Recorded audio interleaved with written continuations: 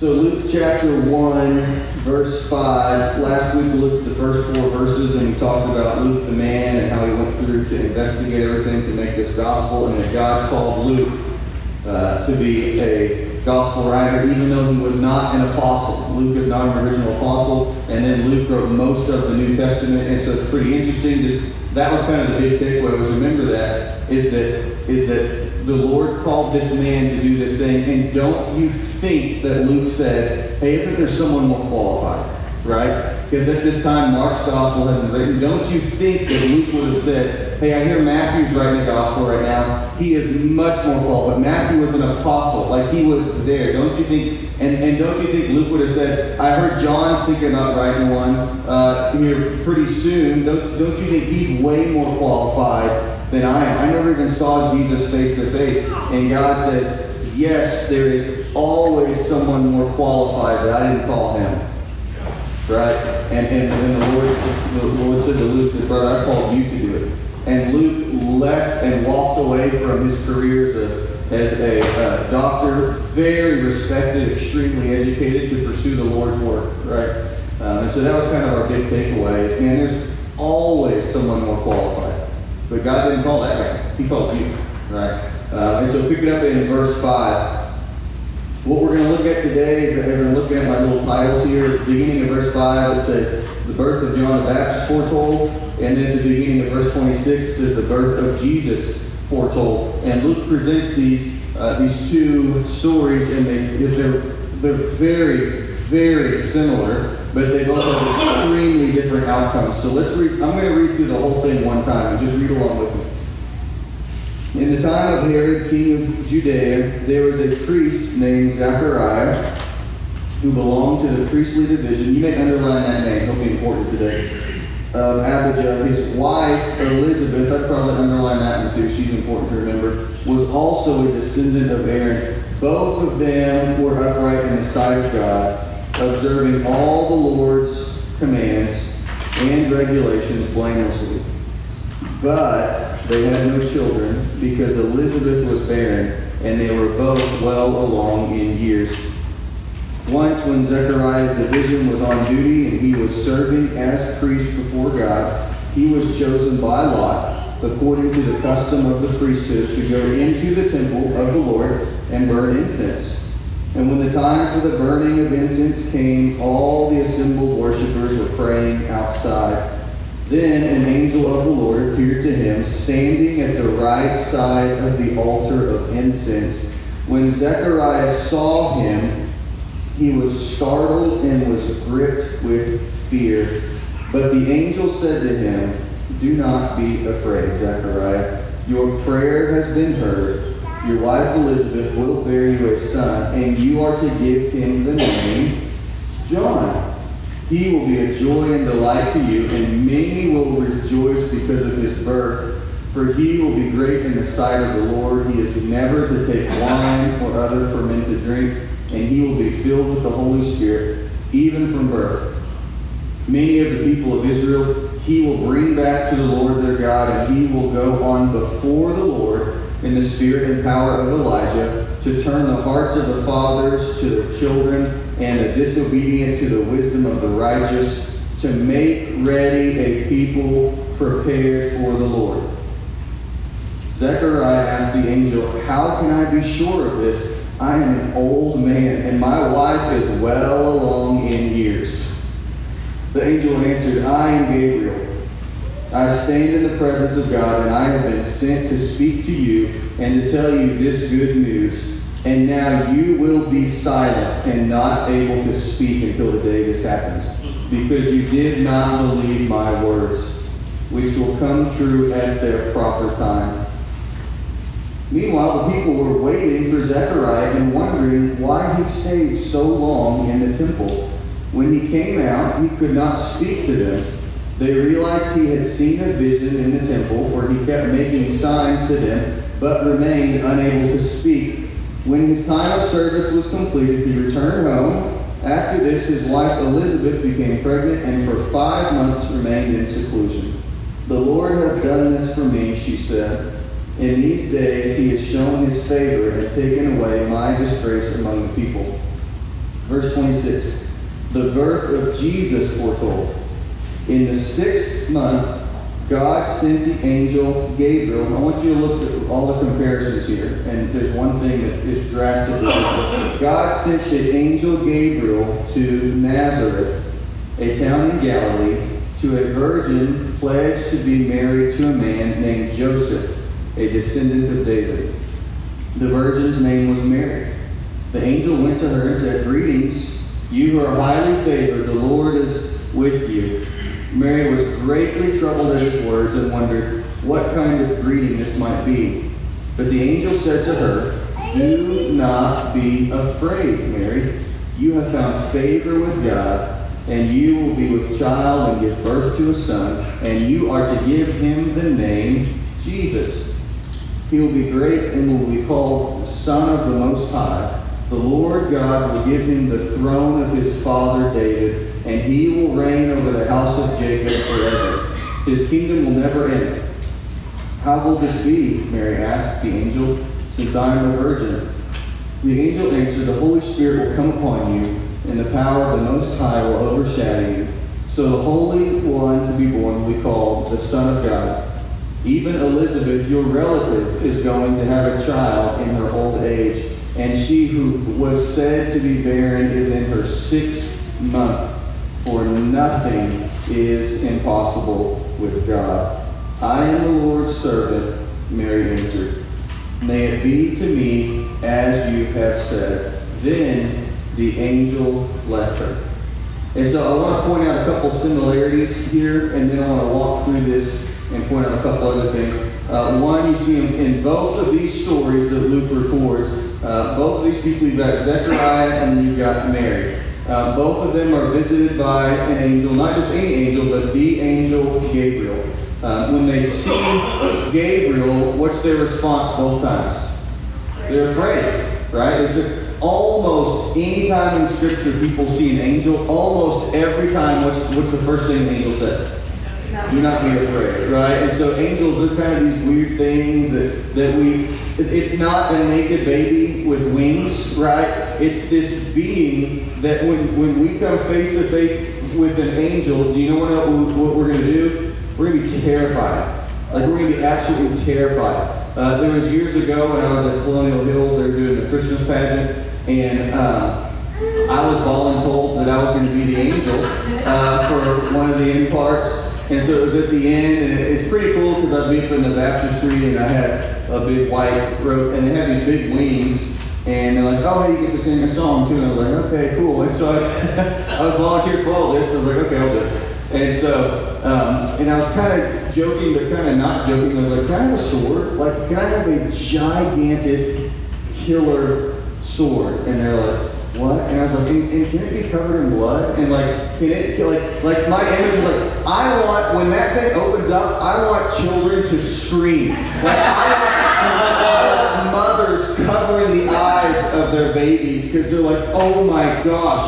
And everyone at the staff meeting was like, "No." And and please don't listen. That's a biblical angel, guys.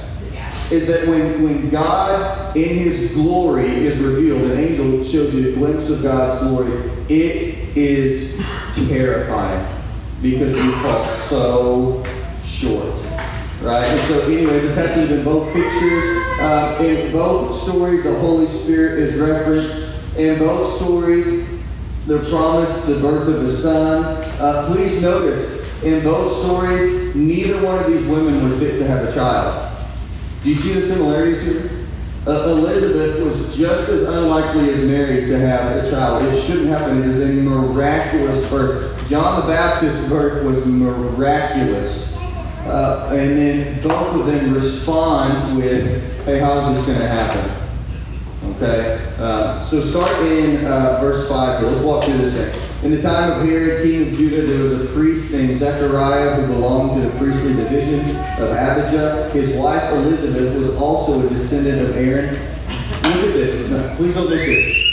Both of them were upright in the sight of God, observing all the Lord's commandments and regulations blamelessly.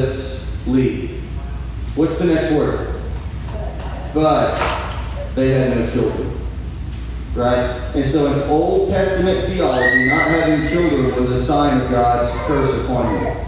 Okay? So they were righteous, and at the same time they were childless. Don't you think that Zechariah ever went to Elizabeth and said, hey, if we're righteous, why don't we have God's blessing? Don't you think they ever did that? Don't you think he ever went to them and said, hey, we've kept all God's commands. Why don't I have a son? Don't you think they struggled with that? And the reason I say this is because we have a tendency to associate God's approval with what we call a blessing. Please don't miss this.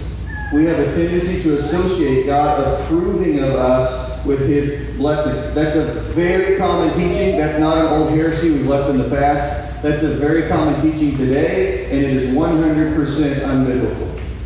Right? I'll say it this way. If you serve God because of what you get, you do not serve the Lord, but you serve yourself. And that, my friend, is the prosperity gospel. And it is not the gospel of Jesus Christ.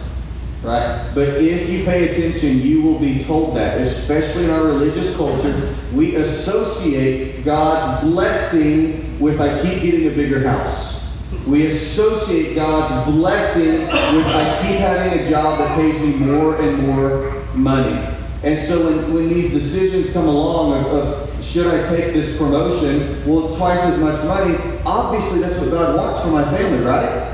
I mean, y'all see this, right? I'm not making this up, right? In our religious culture, we say, man, the Lord's really blessed us. You know, I'm making twice as much money. Who cares that I'm gone twice as long, right?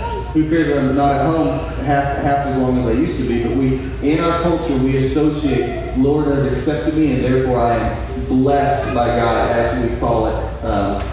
Anyways, keep going. Verse 8, he says, once when Zechariah's division was on duty. So remember, Zechariah was a priest, and they were divided up. And this was when the temple was still running. And so they would take turns. There were thousands of priests. Thousands. And so they would take turns, they would draw by lot and say, hey, it's your turn to come work at the temple for the next week or so. Okay, actually I think it's 2 weeks out of the year, right? It's like the Army Reserves, I guess, kind of 1 week a month, 2 weeks a year or something. And so it was Zechariah's, that's what it means. When Zechariah's division, that was his group of priests, was on duty, he was serving as a priest before God. He was chosen by lot, like you said, according to the custom of the priesthood, to go into the temple of the Lord and burn incense. And when the time for burning of incense came, all the assembled worshipers were praying outside. Okay, so this is a once-in-a-lifetime chance for Zechariah.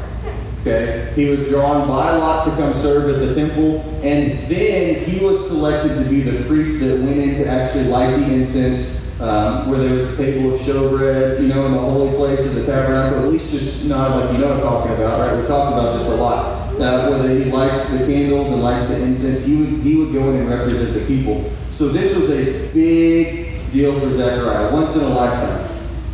Verse 11, angel of the Lord appeared to him, standing at the right side of the altar of incense. When Zechariah saw him, he was startled and gripped with fear.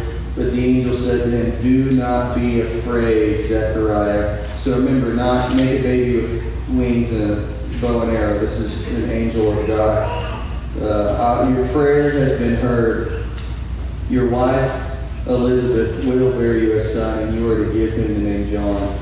He'll be a joy and a delight, and many will rejoice because of his birth. Okay, so pause here. Remember, guys, this is the first time people have heard from the Lord in about 400 years. Okay? Because this is in between Malachi, the end of Malachi, the last book in the Old Testament, is when the Lord promises that the spirit of Elijah will return and prepare the way for the Lord. 400 years of silence. Nothing happens. Well, a lot happens, but people don't hear from God for 400 years. And this is the first time that they hear from God. And Zechariah is there, right? And look what his response is. Look at verse 18. Zechariah asked the angel, how can I be sure of this? I am an old man and my wife is well along in years. Now let's be fair for a second. I mean, that's at least a fair question, right? Like, this is an old guy They've never had kids. His wife is at the point where, hey, we're not going to have kids. I mean, let's be honest for a second. Isn't that kind of a fair question? It really is. And then look at the response. The angel answered, I am Gabriel. That's not a good response.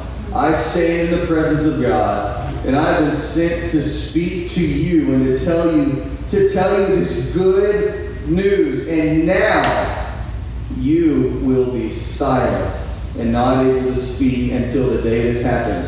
Man, that's pretty harsh, isn't it? Why is he making him be silent? He answers right there, look. Because, look at the words. You did not believe my words, which will come true at their proper time. Okay? So don't miss that. When Zechariah asks the question, hey, how is this going to happen? I'm really old and my wife is really old. Do you see it's a loaded question? And that behind his question, it's built upon what? Unbelief. Do you see that? Behind his question, because there are good questions. There are times when we should question the Lord, right? There are times when it's okay, I think, to have doubts. It's okay to question your faith. But we can ask the exact same question, and sometimes it's built on unbelief, and sometimes it's built on belief. Oh, you want an example? Okay, look at Mary, right? Do you see are you starting to see the comparisons here, right? So verse 32, when the angel speaking to Mary, he says, he will be great and will be called Son of the Most High. The Lord God will give him the throne of his father David. He will reign over the house of Jacob forever. His kingdom will never end. Look at Mary's response. This does not sound familiar. How will this be?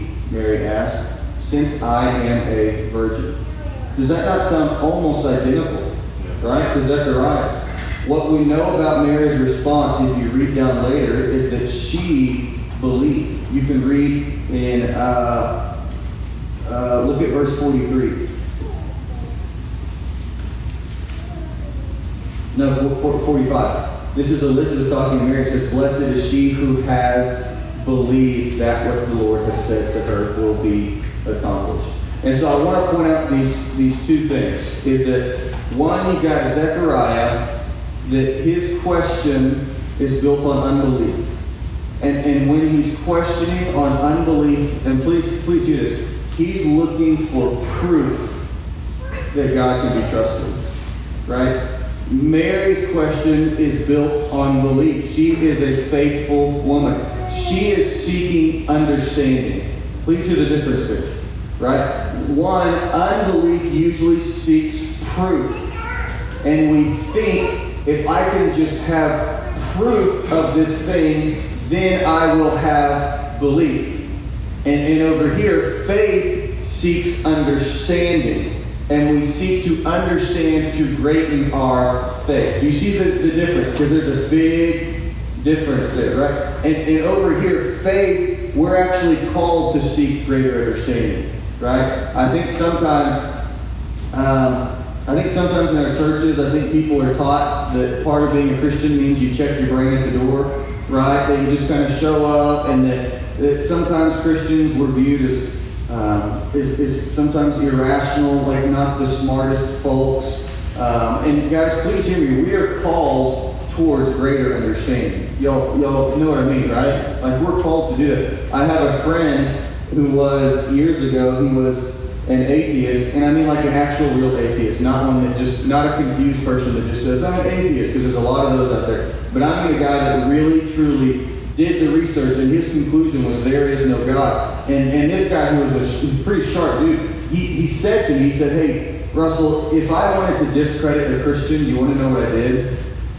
I just went to the Bible. And he said this to me. He said, because Christians don't know their Bible. He says Christians, on average, they don't have any understanding. And so, did you hear what he said? He said, if I wanted to discredit believers, I would go to the very thing that is they claim is the Word of God, and most of them, on average, don't have a clue what's in them. Most of them have no clue of God's Word. Most of them have no clue of greater understanding. And since then, he's become a Christian. He's a pastor. He's a good guy. But please don't miss what he said there. Is that we are called towards greater understanding. Flip to 1 Peter chapter 3 real quick. I want to talk about that for a second. So we're talking about Mary. She's a good gal. We like the fact that she responded with questions. Man, questions are good. We like the fact that her questions are based on faith. Her questions are based on belief. And we like that she is seeking further understanding. Like she doesn't just sit there and say, okay, There's one time that I was it was when I worked at another church. We had gone to like this little daytime retreat type thing. All the staff went. And part of this retreat thing was they had us get in pairs and we filled out a questionnaire thing and we talked to each other and stuff like that. And then we went and shared our answers. And the guy I was talking with, I'm not going to tell you who it was or anything, but we were going down our questions. Hey, what do you say about this? Blah, blah, blah. What do you say about this? And it got to one, and this is a guy that's in full-time ministry. It got to one that said, hey, what if someone were to ask you, hey, what's the gospel? What do you say? And his answer was, and please listen, this sounds super spiritual. His answer was, he literally had written the word grace. And I was like, bro, that's not even a sentence. That's not even a completed thought. Like as believers, I get frustrated with this. We're called to be able to say, hey, let me at least explain to you why I have this hope in me. And we wonder why Christians are viewed as kind of, well, you know how they're viewed, maybe. But like this idea that people in the world are wrestling with difficulties, and people are lost, and people are broken, and people are searching everywhere for the answer. In a world that is constantly more confusing, the church should provide clarity. The church should bring some things into focus. Right? And how there's times when the Lord will put a person in your life and they are seeking answers. They're seeking clarity. We cannot just look at somebody and go, grace. How does that help? That's not even a completed thought. At least turn it into a sentence. You know what I mean? Give them something. Or even hey, let me tell you a story about grace in my life. You know what I mean? It's it's 1 Peter chapter 3. This is what I'm talking about. So this is Peter speaking. 1 Peter chapter 3. Look at verse 15. And some of y'all disagree with me. We can go to many other places. Yeah, this is what Peter says. Verse 15, he says, in your heart set apart Christ as Lord. And then look at this. Always be prepared to give an answer to everyone who asks you to give the reason for the hope that you have. But do this with gentleness and respect. Right? That verse has stuck with me for years and years. This is Peter speaking. This is him exhorting a church. This is him exhorting Christians. He's saying, man, always be ready to tell people about the hope that's inside of you. To explain it, to give a reason. Notice, it does not say to convince people to believe Jesus. That's not your job. He says, but always be prepared to say, hey, let me explain to you about the hope I have in me. Right? And we're not explaining proof. We're explaining greater understanding of our faith. Right? If you are looking for proof and faith cannot coexist. Sorry. Absolute, unquestionable proof and faith in the Lord cannot coexist. If some of y'all are waiting for proof. Because the false thought is, if I have proof, then I will have faith. And I'll show you, and I've done this before. This is something you need to be able to do this. I've done this at lunch with people. You need to be able to do what I'm about to do right here. So pay attention, pay close attention. And I've done this. I hope you're bored of it. Okay, so if you've never done this, or you have take notes. Okay, so listen. I have something in my hand. Can you hear it? Yes. Okay. Can y'all hear it? Yes. Okay. And I'm going to tell you it's some coins. Right? So this is the thing. Everybody in the room, look at me. Y'all know me, right? I know everybody knows this, right? Do I have any reason to lie to you about what's in my hand? You know, no, like why would I do that? If Russell looks at you, and I've got a history of everybody in here. If Russell looked at you and said, hey, trust me, I have 2 quarters in my hand. Do you have any reason to doubt me? No. Would you believe me? Now, do you have proof? Do you have proof? No. What do you have? Well, you at least have an understanding. What makes that noise? Okay. And you say, yeah, that's not important. You have understanding and you have belief in me. Now, so I would even say that you have faith in what? What I've said about what's in my hand. Right? Now, here's the way. Watch me destroy your faith. In 5 seconds, you will have 0 faith. None. Watch. You ready? I'm going to open my hand. What's in my hand? 2 quarters. It's exactly what I said it was. Why is your faith destroyed? Because now you have sight. And please notice this. The moment I open my hand and show you, do you need my word anymore? Do you even need to know me? No. And so the easiest way to destroy your faith is if the Lord would say, okay, here's proof. So do you see why when Zechariah, out of unbelief, when he says, hey, I need you to show me, I need proof of this. Do you see why the Lord answered pretty harshly with him? Right? Do you see why when Mary said, Lord, I believe, but help me understand? Do you see how the Lord was so gentle with her? Because although they appear very similar, those are completely different responses. Right? And we are called to be people that, remember guys, this is what the Lord's doing. He's doing this in our lives. And if you're like me, don't pretend like you're not, we pray and we pray and we pray. God, open your hand. God, let me see. God, just let me make sure. And why do you think God says no? He says no because I want you here. I want you trusting my word. Because, and it's what I said a minute ago, man. Because where there is proof, there cannot be faith. So please don't believe, because we've all been down that trail. If I have proof, then I'll have greater faith. And it doesn't work that way, guys. Whereas we are called to be people that we say, man, Jesus, I believe you. I swear I do. Help me understand. Help, you know the guy in, I think it's Mark chapter 9. You know the guy that goes up to Jesus and says, I believe. And then he says what? Help my unbelief. Like I love that, you know. If I was going to get a tattoo, I don't get tattoos because I'm a Christian. But like, that's one that I may want to get that tattoo that just says, help my unbelief. Like, Jesus, I believe, help me to further my belief, Lord. Because I want to walk closer with you. I want to be in greater intimacy with you. I want to be able to recognize your voice, you know. I'm tired of looking for sight. This is why Paul says in 1 Corinthians, he says, these 3 remain. He says faith, hope, and love. And then he says what? The greatest of these is love. Please hear me, guys. The last thing I'm going to say.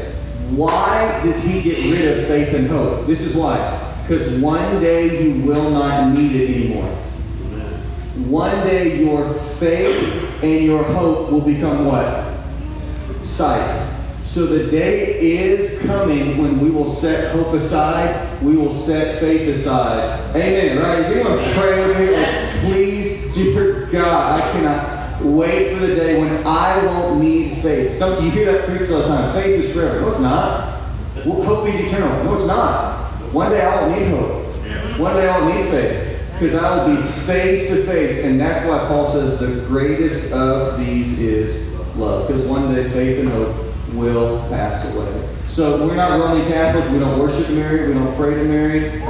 Mary is not an intercessor between us and God. You know, but we study this and say, man, look, this is a woman who believed the Lord but still wanted to understand more. Contrasted with Zechariah, who was an impressive dude, by the way. An impressive dude, and he didn't believe. Right? I'm going to pull a Forrest Gump. That's all I have to say about that. Let me pray. Pray with me. Father, thank you for today, Lord. Thank you for your word. God, thank you. It's just right there. It takes a little effort. It really does. It takes a few minutes. Let's slow down. Let's slow down. Let's study your word. Let's think on it for a minute. Let's not just shout the word grace and run on. Let's think about this. It does take a minute. But God, thank you that your word, it's right there. It's just black and white.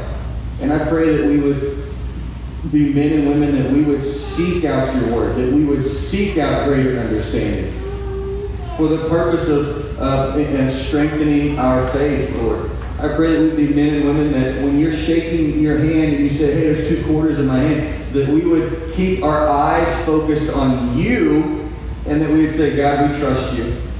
And then we say, I am confident that you have 2 quarters in your hand. I don't know it for sure, but Jesus, my eyes are on you, and I am trusting your word. I pray that we'd be those people, and where we are not, Lord, I pray that we would just repent, and that we would just be honest. And maybe we're just honest enough to say, God, I just don't believe. I just struggle with this. And that we would call one another and say, hey, help me wrestle through this. I'm just frustrated. I have all these questions. And here's the thing too, guys. Any argument you have against God, you can find it in the Scriptures. I swear you can. It's all in there. And the Lord is not afraid of our questions. So God, I pray we just be honest with one another. That's our prayer. Lord, thank you for your word. Thank you for Jesus. Thank you for grace. Thank you for grace. And thank you for truth, and that it doesn't change. Lord, I pray that we be a church that brings clarity into people's lives. The world is a mess. People are so confused. And we have to be a place of clarity. And so that's our prayer. Amen.